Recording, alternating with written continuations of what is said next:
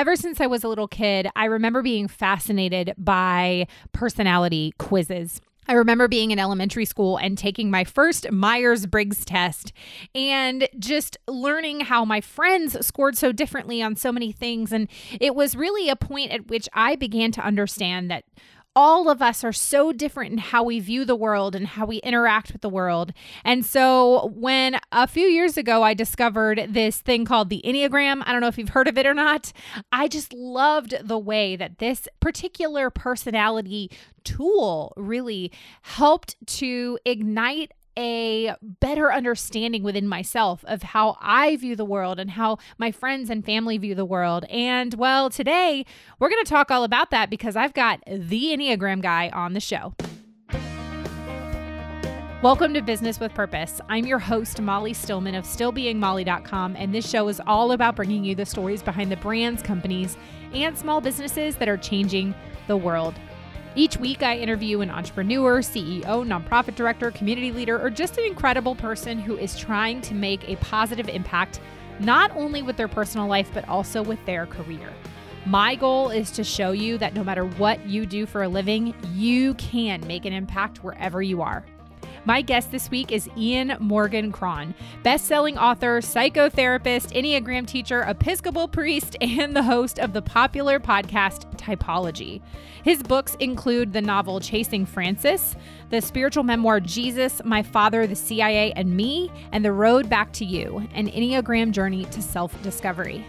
Known for his transparency, humor, and depth of insight into the inner workings of the human heart and mind, Ian uses the Enneagram personality typing system as a tool to help leaders cultivate self-awareness and emotional wisdom.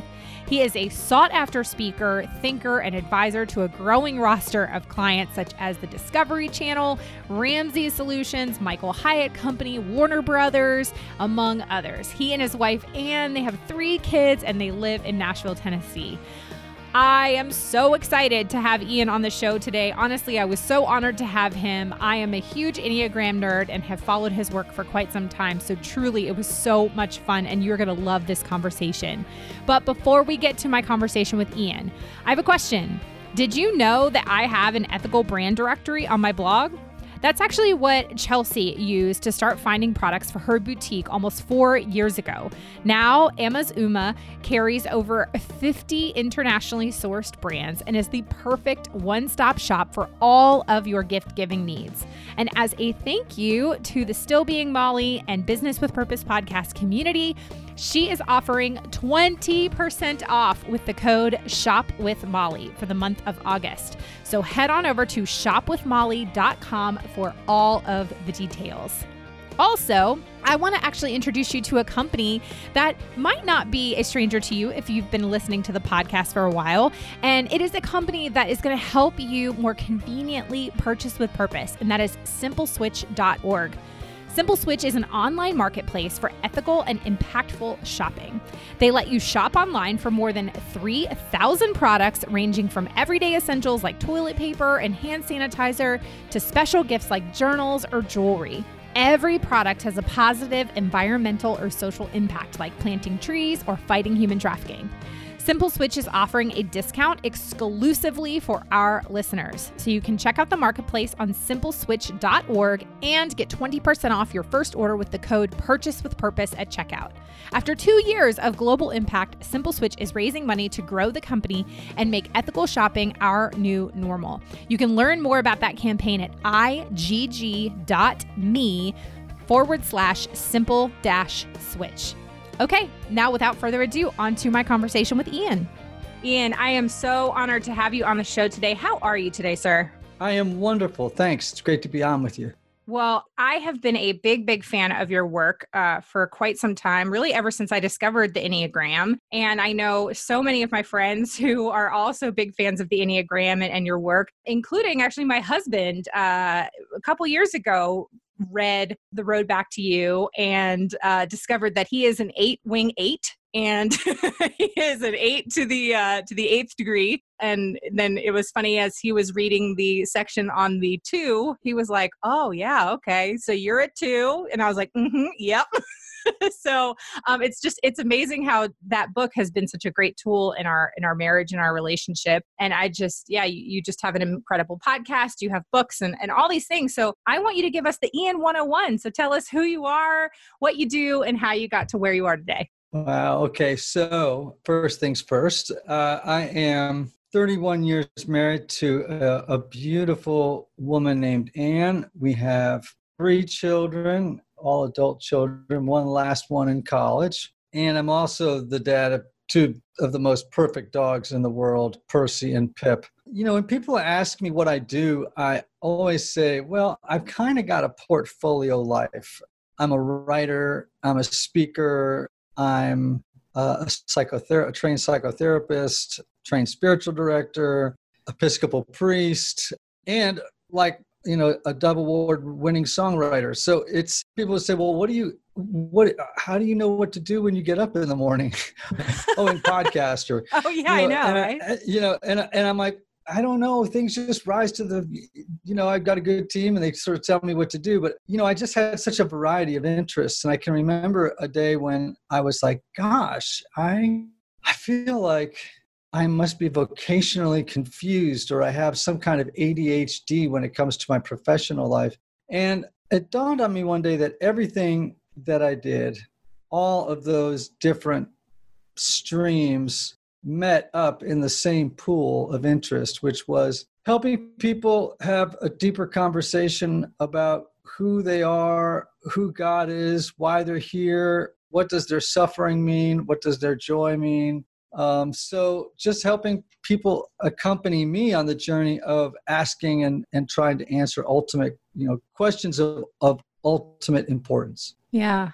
Man, that's so deep. And I think there's a lot of people that can really relate to that, of being what you call it, like having this vocational, like, what am I doing? And I've had similar conversations with people. I was a comedian for 15 years, and then I played golf, and I was a high school teacher, and I worked in radio, and I'm a podcaster. Like, it's the same thing. It's just kind of all around the board. But I realized that for me, it was this underlying thing of I love to bring people joy. And I love to talk about the real meaning of joy. But it took me a long time, till probably I was 33, before I realized the underlying thing and all that. So I really relate to what you were saying there. So, obviously you do so many different things. When did you first come across the Enneagram and you realized that, oh, this was something? Because people, in the last few years, the Enneagram is like this, new quote unquote trendy thing, but obviously it's been around a really long time. So when did you first kind of come across it and realize, oh, this is something I'm really interested in and want to dive deeper into? Yeah, I was at a Catholic retreat monastery in Salina, Colorado.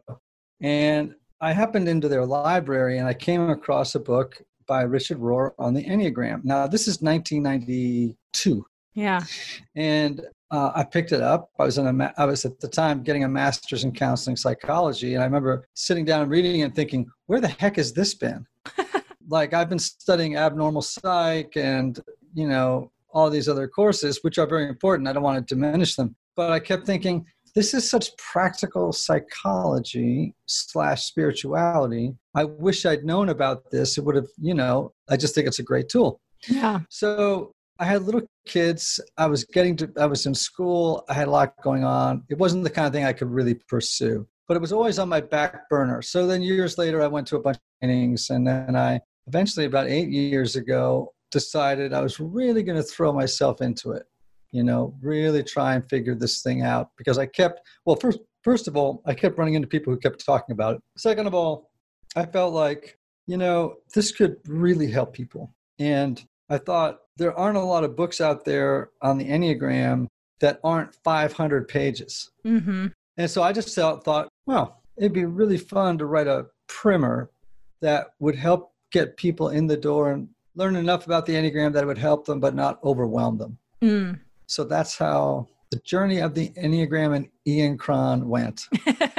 Now, obviously, you have a whole book, which I highly, highly, highly recommend for people listening who are maybe new to the Enneagram. They've heard about the Enneagram. So I don't want to take time today to really dive into the different 9 types and all that kind of stuff, because you have a podcast on it called Typology. You have your book, which, again, I highly recommend. My husband actually listened to it on Audible. It's great on Audible. So if that's a better medium for you, so for the people listening, if you really want to dive deeper into the Enneagram, highly suggest those resources, which I will have in the show notes. But I do want to, there's a couple kind of questions around this whole subject that I've always just kind of been interested in. And it is like, how did you know, like as you were studying the Enneagram, what was the thing that really clicked for you when you realized that pretty much everybody can be broken down into these 9 different types? Was there a particular light bulb moment for you? No, I think it was kind of gradual. Of course, there's always this shock when you learn your own number and you think, well, my gosh, if every other number identifies and is as accurate as I experience my own here, then there really must be something to it. I think we have to remember that the Enneagram is not the be all and end all of psychology or spirituality. It's just one of many very useful tools. Sometimes people get into the Enneagram and they become so enthusiastic about it that that's all they think about. It's all they talk about. And I'm always like, there's a lot more to life than just the Enneagram. There's a whole lot of other sources of self-knowledge and self-awareness besides the Enneagram, though it happens to be a particularly useful system, right? And I think, it's important to remember that within each of those 9 types, there is an infinite variety of expressions of that type, right? No 2 8s look identical. No 2 2s look identical. I often use the color spectrum as a way of trying to help people see what I mean by that. We know that there's an infinite number of reds in the world, right? It's just a fact. There's infinite variety of shades, hues, contrasts of red. Right. So you could be rose colored, or you could be, some other color far away from it on the red spectrum. They would look nothing alike, but they would both be red. Right. So the analogy is fairly obvious, right? You could have 2 8s that look absolutely nothing like each other, but the fundamental unconscious motivation that drives so much of the ways that they act, think, and feel is the same.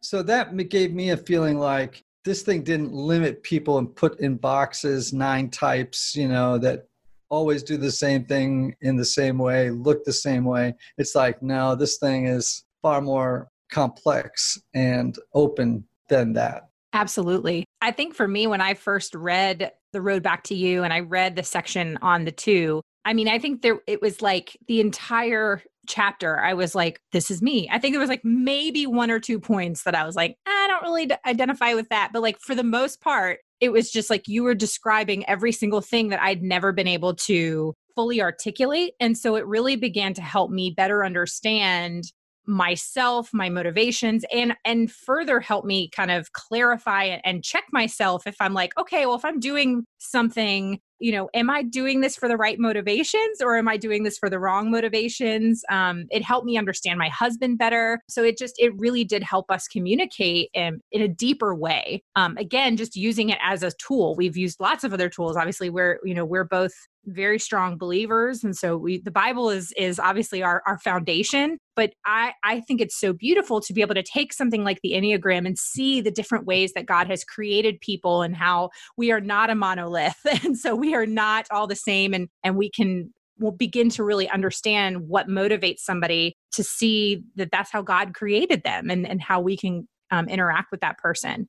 Obviously, this is a tool that is gaining steam in the business and the corporate world. And a lot of organizations, nonprofits are using the Enneagram in kind of their management and the way that they're leading their teams. How have you seen the Enneagram really be impactful in kind of like a workplace professional environment? Yeah, well, it's interesting you should ask that because most of my work is corporate. Yeah. I do a ton of corporate consulting presentations and helping people see how the Enneagram can be integrated into their teams and into their businesses. It's interesting. I heard a psychology professor not long ago. He said, every team in a workforce has problems, and the vast majority of those problems are personality problems. Yes. And I can just tell you, the higher you go up in an organization as a manager or something like that, you begin to realize I'm doing less business and more personality management. So if I go in and I work with a team and they all learn their types, I spend 8 hours, let's say, with them, and I go through the Enneagram.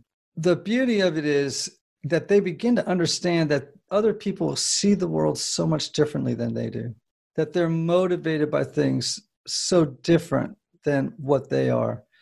I think one of the most, dangerous mistakes a leader can make is to assume that their way of seeing the world is normal. Because if they do, that means everyone who sees the world differently that they come across is either stupid, right? Right. Or, just doesn't get it. Right. And when they learn, leaders learn, teams learn that there are 9 normals, then they can begin to appreciate difference. It reduces conflict. It improves collaboration and cooperation. It detoxifies cultures. I mean, the list, improves communication, improves retention and engagement. I can go on and on and on. Yeah. And give you story after story of companies I've worked with that have experienced profound and dramatic changes, removing all kinds of inefficiencies that were caused by personality misunderstandings. Yeah. I mean, I haven't worked in an office setting or a corporate environment in a few years. But when I think back to my times, especially as a high school teacher, when I was working in radio, I mean, the biggest issues that we'd come across were always in the area of personality conflict and figuring out how to communicate differently. And it's funny looking back now because my husband and I actually met at work. We both worked at this radio station. And I remember I was actually kind of taking over a role that he had filled, and he was moving more into the sales space. And this was before we were even dating. And I remember looking back now, I needed his help because I'm a 2, he's an 8. But at the time, I needed his help because I didn't know what I was doing in this new position. I had just kind of gotten thrown into it, and he was supposed to train me. I mean, I remember sitting down and I was like, okay, you're going to train me? And he handed me just this stack of papers, and he was like, all right, read this, go. And he just walked away and just was almost annoyed by the fact that he had to help me. Looking back now, I'm like, oh yeah, those are completely our communication personalities. Is I want all this help. I want to help him. And he was like, nope, figure it out. You got to do it yourself. Well, you said something that actually kind of triggered another conversation I wanted to have, because we are obviously in, there's a giant elephant in the room. We are months into this unprecedented time of trauma as a culture around COVID-19. And it has completely changed and impacted every single person's life. And, so sometimes the different types are going to handle that trauma well and communicate through that trauma well. So, and I don't know if I'm framing this exactly the way I want to, but I'll just throw it out there anyway, is how do we really love and seek to understand others well during this time, maybe kind of using the Enneagram as a tool for that?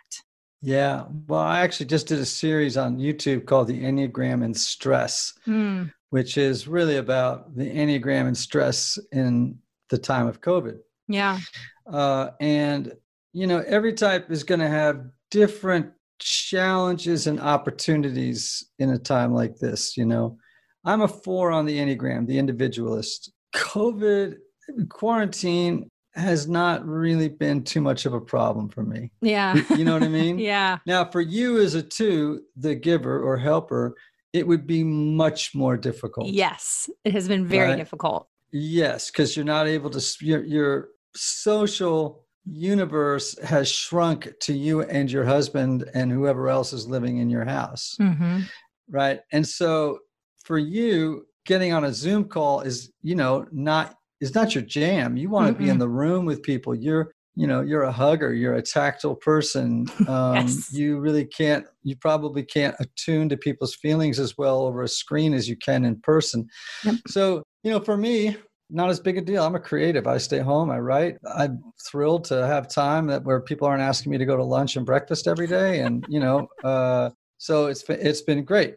For fives, it would be fine, the investigators. But other types would have a more difficult time. Again, self-knowledge is kind of the key here. If you know yourself, if you know your type, you're going to be aware of the strengths and the challenges that you're going to be able to bring to traumatic, difficult times. And if you're alert to them, you can cut the challenges off at the past before they take over and into reactivity, right? Yeah. And you can build on what your strengths are so that you can love the people in your world that are struggling as well. Yeah. Yeah. I saw, even somebody who's a 6 commented, they were like, I've been planning for this my whole life. Like, this is what I was created for. Yeah. Now, on the other hand, the challenge for 6s is the 24-hour news cycle. Mm-hmm. Yeah. They got to limit the amount of time that they spend hearing about COVID. Yeah. And, I want people to be informed, but, 6s can take it to a whole new place in terms when they feel there's danger and fear in the environment. It's like their little amygdala lights up and they can't help but keep watching the news to get ready. Yeah. It's like, okay, I got to get ready. And 6s love to hear from experts. Mm-hmm. So go on CNN and everybody's a new expert on COVID, right? Like my mother could have been on there last week talking about what she knows about COVID. And she's 92. So, if you know your weaknesses, you can move through the world with more wisdom and say to yourself, not a good place for me to be. I need to do this and avoid that. And that way I can live in a state of good equilibrium. That's a really important key, is this whole idea of understanding and knowing our weaknesses and knowing where we fall short is not the right word, but knowing where we struggle and then, identifying our strengths and playing more to that. And like you said, for me as a 2, yeah, and I'm kind of unique in that I'm an introverted 2. So there have been aspects about quarantine that I have enjoyed, and that I'm like, okay, I like to be home, but I am the person who is always wanting to find a way that I can help somebody or serve somebody. And when you're socially distancing, I can't do that. And so then I just start to feel like I'm going crazy. And so I have to know, okay, I have to kind of identify those things in myself. And then I have to figure out, okay, well, what is a healthy thing that I can do today? Like, what's a healthy way I can love my neighbor? Can I send a Grubhub gift card to somebody that I know is maybe having a hard time? Something like that. For me, a big love language of mine during this time has been handwritten notes in the mail. I've gotten into the habit of sending postcards or just handwritten cards of encouragement to people, because that's a way that I can kind of tangibly love on somebody else. And that's been a big blessing for me, is when I get a card in return. So, but knowing our weaknesses and how we move through the world like that, I really love the way that you put that. And again, when we're in stress and when we're in the midst of trauma, sometimes we can judge the way that others respond to trauma, and we can even kind of judge ourselves. Have you found during this time, is there something that we can do to better understand and not be quick to judge how somebody else responds to the coronavirus versus, or even second guessing things that we say? I don't know. Does that make sense? Yeah. Well, a lot of it always comes down to just developing a regular practice of compassion, which sounds easier said than done, actually. But just remembering, it's interesting. When I had an argument with a guy in the street the other day about something dumb, it was about parking. And, I remember getting in the car and thinking to myself, that guy has a sister. I wonder how his sister is. Guy's probably got a wife. I wonder what his wife, how she's doing. I have no, in other words, you you try to remember that the person that you're dealing with is as complex as you are, and that they're suffering too. Yeah. In their own way, whether you know them or not. One thing you can know for certain about every human being is at some level they're suffering, and they're experiencing that suffering all the time. And maybe the way I would put suffering, if I were going to define it, is everybody, and this is using more spiritual language, nobody feels at home. Yeah. Ever. You know what I mean? And so maybe that's how I would define suffering, is this feeling of not at home. It's this dis-ease in the world. And if you can just remember that that's how we're all moving here, it can arouse and awaken compassion for other and get you out of your own ego's obsession with itself. You know, how dare you take my parking space? Do you not know who I am? That's usually what my ego says, you know? Yeah. But if you can get past that and be able to say to people, to say to yourself, you know, everybody has a different response to this. How can I be compassionate towards what it is and not judge it or belittle it or anything else, but just be present to it and kind? You know, kindness is a very underrated virtue. Yes. Yes. And as my friend Sharon Hoddy Miller says, like, there's a difference between being nice and being kind. Jesus is kind, but he wasn't nice. So, so there's a difference in understanding that. And kindness and compassion goes a long way.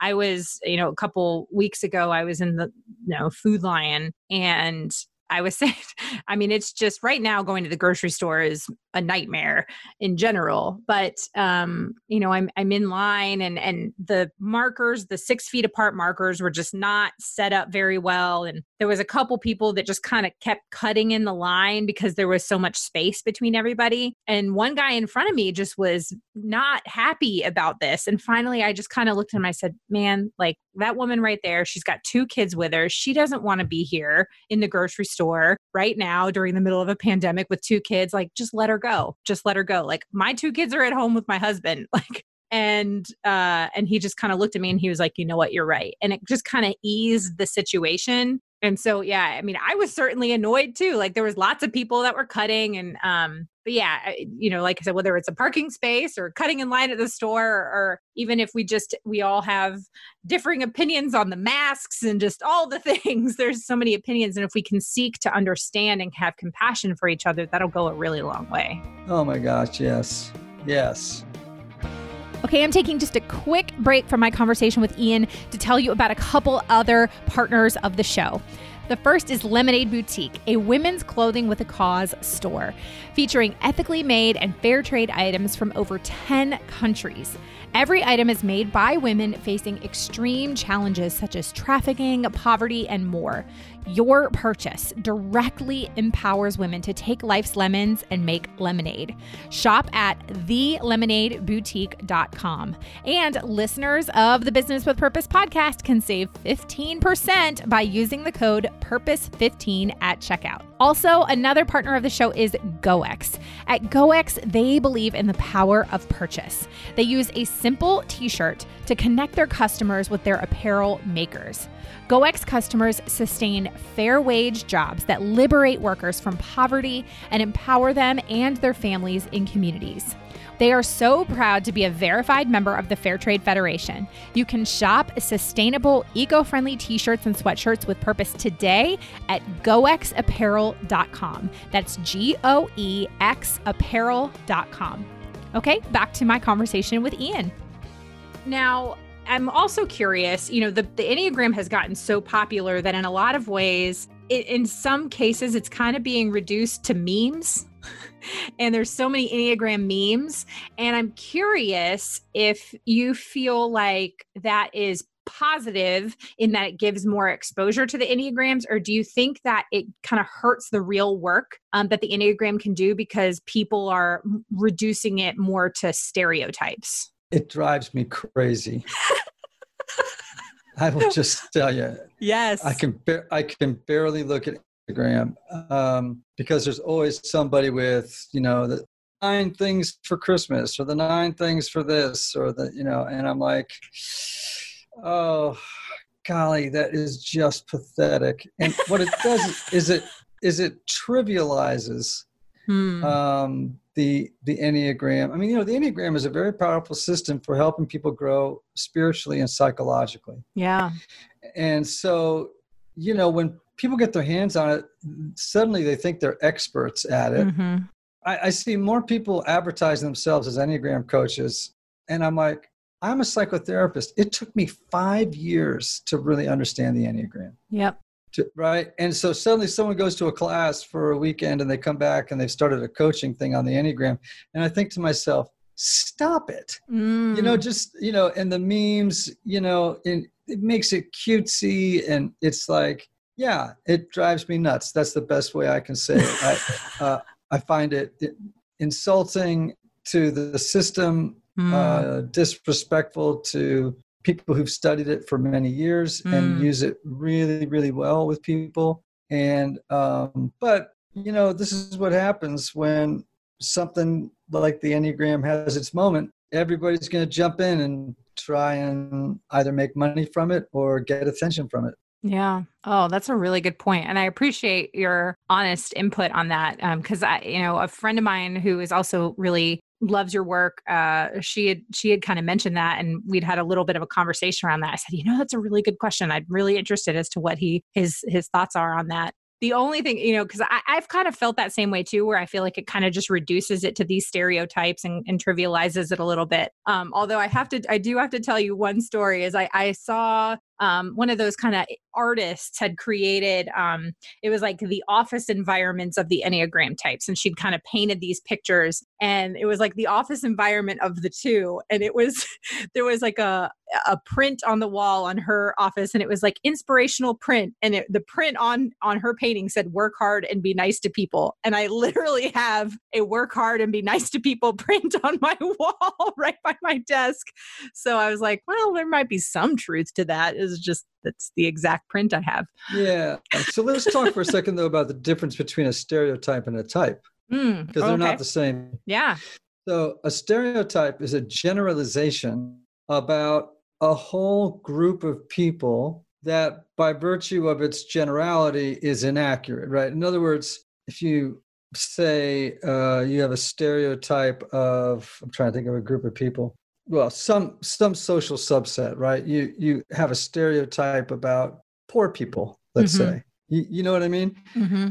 That is insulting. It's right. It's as if you're saying there's no individuals in this. Right. It's all one lumped, generalization about every single person in that subset. Right. Typing doesn't do that. I mean, what typing does is, says in any subset, there is an infinite variety of expressions of those people. They're individuals, all having individual lives. So, when we talk about the Enneagram, at least when I do, I'm always trying to remind people that, they are unrepeatable, right? But there are parts of them that are like nobody else. There are parts of them that is like a particular group of people. Yeah. And there's a part of them that is like everybody else, So people stereotype with the Enneagram all the time. And I always have to kind of either bite my tongue or say, actually that's a stereotype, Like I'll tell you this about twos, for example. Twos I have met, there's a subtype of twos that are incredibly ambitious. They are you a social two? Do you know if you are? Well, I would say that I'm an ambitious too. So, but I it's interesting in that I am very introverted, but people think I'm an extrovert. I get mistaken for an extrovert all the time. Right. Well, some people think of every two is like a big Italian mother who's going to come and, like, come on, baby, come on, make some meat sauce, And it's like, I have met some intense, driven, ambitious, attention-getting twos. Yeah. Who, are in the workplace, watch out. I mean, they're coming, And so to say that I guess what I'm trying to say is that it's so much more nuanced than what you see on the internet. Right. You're just seeing theyese kinds of they're caricatures. Right. Of types, but they're not the real deal. Well, I really appreciate you kind of explaining that distinction because I honestly had never thought about it that way before. So that was really kind of enlightening for me. And I know it will be for somebody else. Now, I'm curious too. I have quite a few amazing friends who are on the autism spectrum. And I'm curious, one of my friends was wondering, how does the Enneagram take into account non-neurotypical people, be it adults, teenagers, or even children who might be on the autism spectrum? Have you had any experience with that? Not much. As a therapist, that has not been my area of expertise. Yeah. I will say this just about mental health in general, not autism per se, but the Enneagram is, as Helen Palmer once said to me, she said, it's for garden variety neurotics. So in other words, when you start to have mental health conditions that are life interrupting, causing significant problems, whether it's a personality disorder or a biological disorder, Enneagram just becomes less and less helpful because there's just too many other complications in the mix. I'm sure someone has written a PhD paper out there on the Enneagram and autism, but I haven't read it yet. Yeah. So I just think that the Enneagram isn't designed to be a measure of personality with that level of science. Well, that's really interesting. Now, there's been some talk about, there's been a lot of talk, obviously, about that, our Enneagram numbers are pretty much assigned at birth to a certain extent. We don't change numbers. Now, I'm curious, at what age do you feel like it's appropriate to introduce children to the idea of the Enneagram, or do you think it's appropriate at all?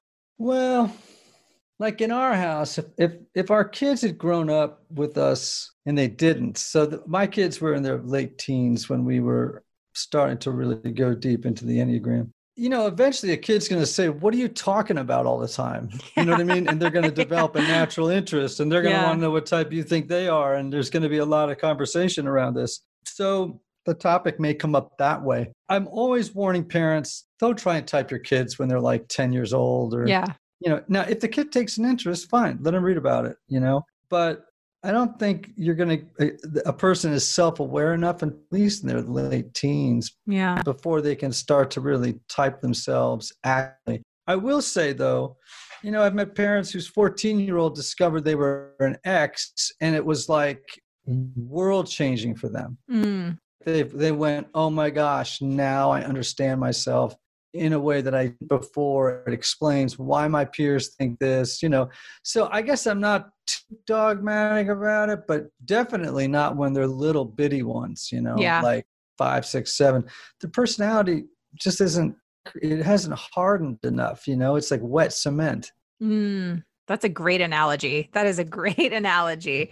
Because I look back on my own childhood and I think about different things that have influenced how I am today, but I certainly look back and wet cement is the perfect analogy to what I was as a child, constantly changing and evolving. And think about what adolescents are like. Adolescents are trying on a new personality every 15 minutes. You know what I mean? So but some kids, I don't want to make that a blanket statement because I have seen some kids really, really benefit. But I will tell you, lots of Enneagram teachers are adamant and would say it's dangerous to type a kid when they're little.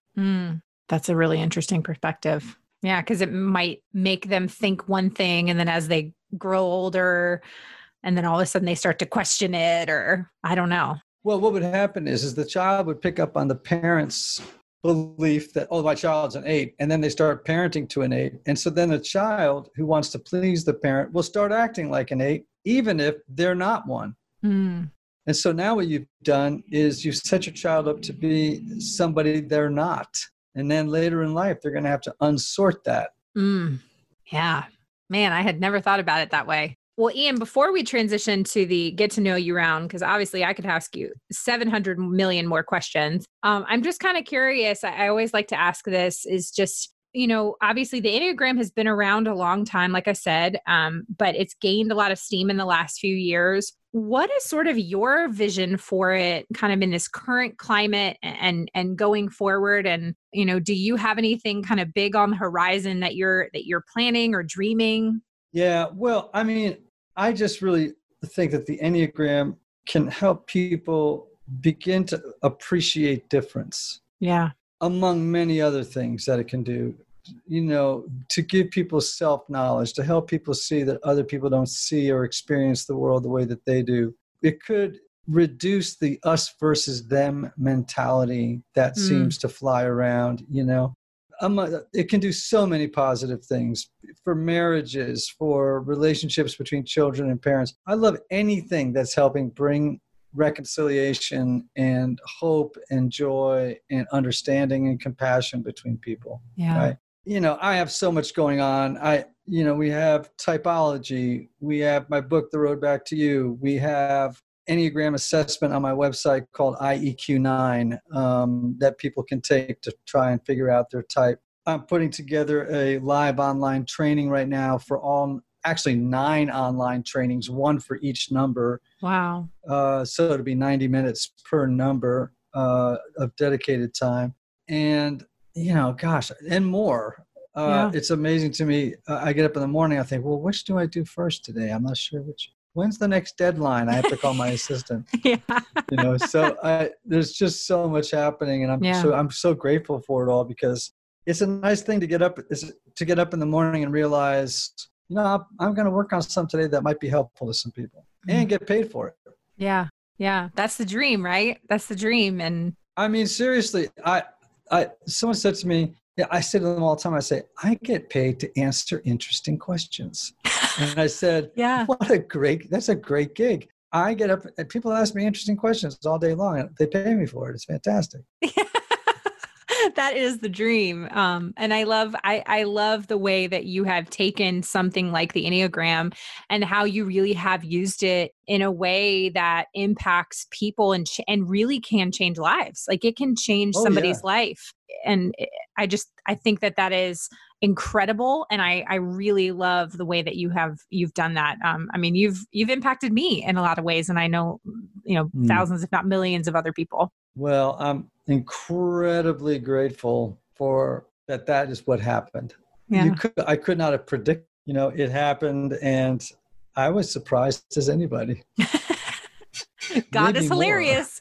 God is hilarious. Maybe. He has a sense of humor. All right. So this is the part of the show where I just get to ask some fun, get to know you questions. And it's one of my listeners' favorite parts of the show. So, Ian, are you ready for the get to know you round? I hope so. Okay. Question number 1 is, of all of your pet peeves, which one is the strangest? When people chew too loud. It can drive me nuts. Yes. If I'm on an airplane and the person next to me orders the like the wheat checks, like at breakfast, I feel like I'm sitting next to a dairy cow. I'm just driving. I just want to go, stop it. Let them soak in the milk longer. Oh my gosh. Yeah. That's great. I love it. Okay. If you had to eat the same meal for dinner every night for the rest of your life, what would it be? Ooh, gosh. It would probably be angel hair pasta with pesto. Yes. I am a pesto fanatic. Me too. I actually have an entire thing, like a window box full of basil growing right now, so I can make my own pesto. So do we, right outside. So good. Here's a quick digression recipe for you. Are you a meat eater? Yeah. Okay.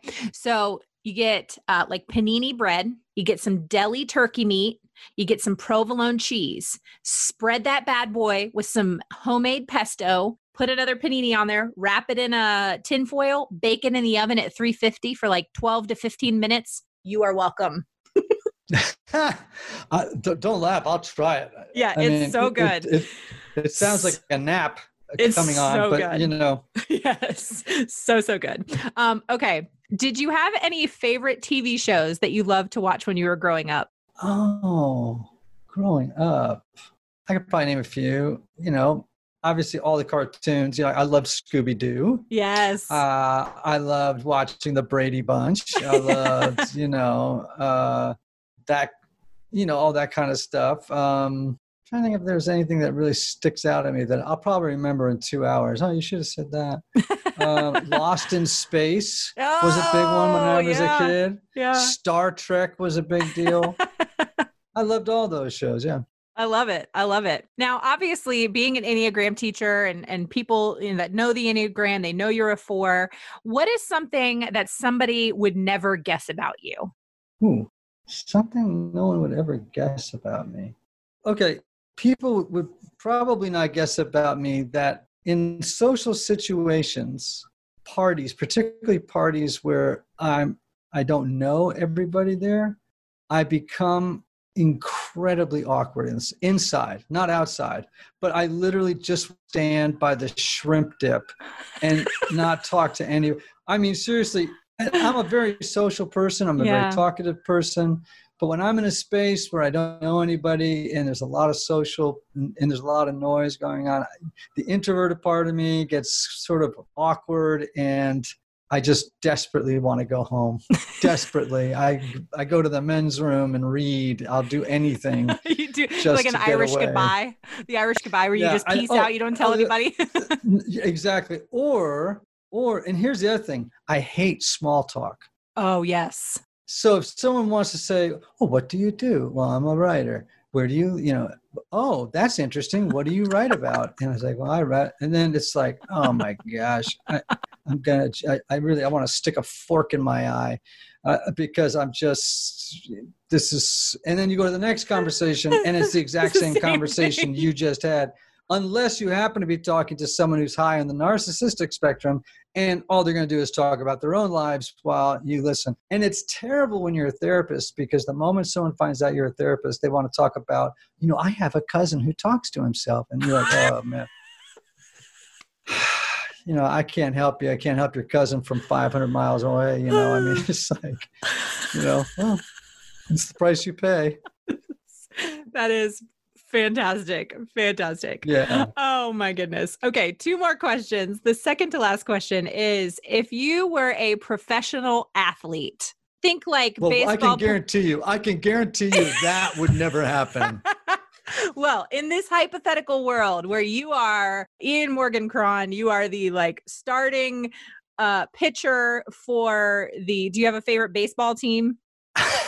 You're like, nope. I mean, I'm so non-sports. We got rid of cable and everyone was like, well, how are you going to watch ESPN? And I'm like, it wouldn't. First of all, I never understand why are there 30 ESPN channels in every hotel room, right? Yes. And I'm like, I don't dislike sports. I'm a big runner. I work out a lot. I have a trainer. I used to play, I grew up in New England, so I played a game called squash. Oh, yeah. Most people don't know, but it's played inside of a court. I was pretty good at it. But on the whole, like football, baseball, basketball, I don't even know the rules. But go ahead and ask your question. Well, in this hypothetical world, you don't need to know anything about the sport to answer this question. But I just wanted to make all that clear. I love it. It's fantastic. I feel like it makes this even better in this hypothetical world now, knowing that you're walking up to the mound begrudgingly. So confused. Like, why am I here? Well, my question is what is your hype song? What's the song that gets you hyped up at the beginning of the game? Oh, Hard Living by Chris Stapleton. I like it. I love me some Chris Stapleton. I love me some Chris Stapleton. So good. Totally. So good. Okay. Well, this is my last question. Ian, this is the question I ask all my guests. And that is, what does it mean to you to run a business with purpose? Well, it's funny because I'm also just learning that right now. Up until 3 years ago, I didn't have a team of people working with me. I was a solo guy, but writing books and doing what I did. Now I have like 10 people, Yeah. And thankfully a great management team that runs those 10 people with me. So I don't, I'm not like the CEO of actually I'm the product if I think about it. I'm not even the CEO. Wait a minute. That isn't that kind of insulting. I need to fix that. I think what it means to run a great business is what you asked, right? To run a business with purpose. Yeah, run a business with purpose. I think you have to be very clear about what it is that you do, why you do it, and execute it with as much integrity and excellence as you possibly can. You know, like, for example, I'll tell you something that I do. One of the things that I've learned is, you know, when I'm asked to speak someplace, I get asked to speak a lot of places, you know, I always ask myself 3 questions, right? And by the way, this could change, so whatever. But I always ask myself the question, is it going to help people? If it's not going to help anybody, I'm not going. Right? Yeah. Then the next question I ask myself is, will it bring joy? In other words, will it bring joy to me, and will it bring joy to the people that I'm doing it with? Will it bring joy to my team that we agreed to do it? Yeah. Right. And then obviously the last question I ask, because every business person has to ask, is, will it positively affect the bottom line? I mean, you know, that's part of running business. Yeah. Is you do have to think about profit and losses, and you know, now I try to think of it in that order. And if I can't get 2 out of those 3 as yeses, then I won't do it. So I think putting yourself together some kind of decision tree of ethics and values that's against which you can make decisions when the moment comes. You know, like the one about joy. Like, one of the things I'll ask myself when I'm asking myself, will it bring joy, is, well, my wife's not coming. Is this going to help people enough or generate so much revenue that it's worth me leaving home? That's a good question. Right? Because if it doesn't bring joy to my wife. It doesn't bring, you know, I have to be able to justify to her, oh, I'm going to Indianapolis for 4 days and you're going to be alone. Yeah. So I have to be able to run it through my decision tree. And so I encourage people, you know, do you have a set of ethics, values against which you can make your decisions? Yeah. Boundaries too. Yeah. And boundaries. Yeah, but that can be part of it. Yeah. Yeah. Oh, that's great. There's a lot of wisdom in that response, Ian. Well, you know, I'm actually kind of a beginner at the business thing. So you caught me at a good moment. I mean, it is really, really fun and daunting at the same time, but I'm surrounded by really good people. Well, Ian, this has been truly just such a pleasure and an honor to have you on the show. Thank you for sharing your wisdom with us, and thank you for your time. Well, I had a blast. It was a nice way to spend the afternoon. I'm about to go make a sandwich because I have a new batch of pesto and I have all the ingredients. I have sourdough bread from Whole Foods waiting. Sourdough will work. Sourdough will totally work. Oh, and you know what else would be good on that? Is a little bit of that Parmesan crust on the outside of the bread. Yes. Yes. And if you really want to be like super fancy, some sun-dried tomatoes. Oh. Yeah. I mean, that's if you're feeling like real fancy. Yeah, I just want you to know, though, I can't eat a sandwich without potato chips. There's just something wrong about that. So I have to eat potato chips, which means that by, let me see, is it 1 o'clock Central, which means that by 3 o'clock, I will be in bed sound asleep from the carb overload that you just recommended to me. You are welcome. You have brought me joy. Hey, that's my goal in life. That's my underlying motivation. There you go. Well, success. Success. Ian, this has just been so much fun. All right, friend, I would love to know what you loved about this episode or something that you learned in my conversation with Ian. Let me know on social media. You can find me at Still Being Molly or at Business with Purpose Podcast on Instagram or Facebook. And don't forget to use that hashtag Business with Purpose Podcast. Thank you so much for listening to this week's episode. If you are a first-time listener of the show, welcome, new friend. Be sure to visit the archives for past shows featuring amazing entrepreneurs and business owners who are literally changing the world with their businesses. And if you are a regular listener of the show, thank you so much for tuning in and week out, and thank you for your support. Be sure to head on over to Apple Podcasts, Spotify, Google Play, Radio Public, or basically wherever you listen to podcasts, and click that subscribe or follow button. Clicking that button helps to make sure you never miss a new episode of the podcast. And if you have a moment, would you mind leaving a review of the show? Leaving a review really does help me to know what you're liking and how the show is personally impacting you. As always, this show is produced by the incredible team at Third Wheel Media. Now, thank you so much for listening, and go do something good with purpose on purpose.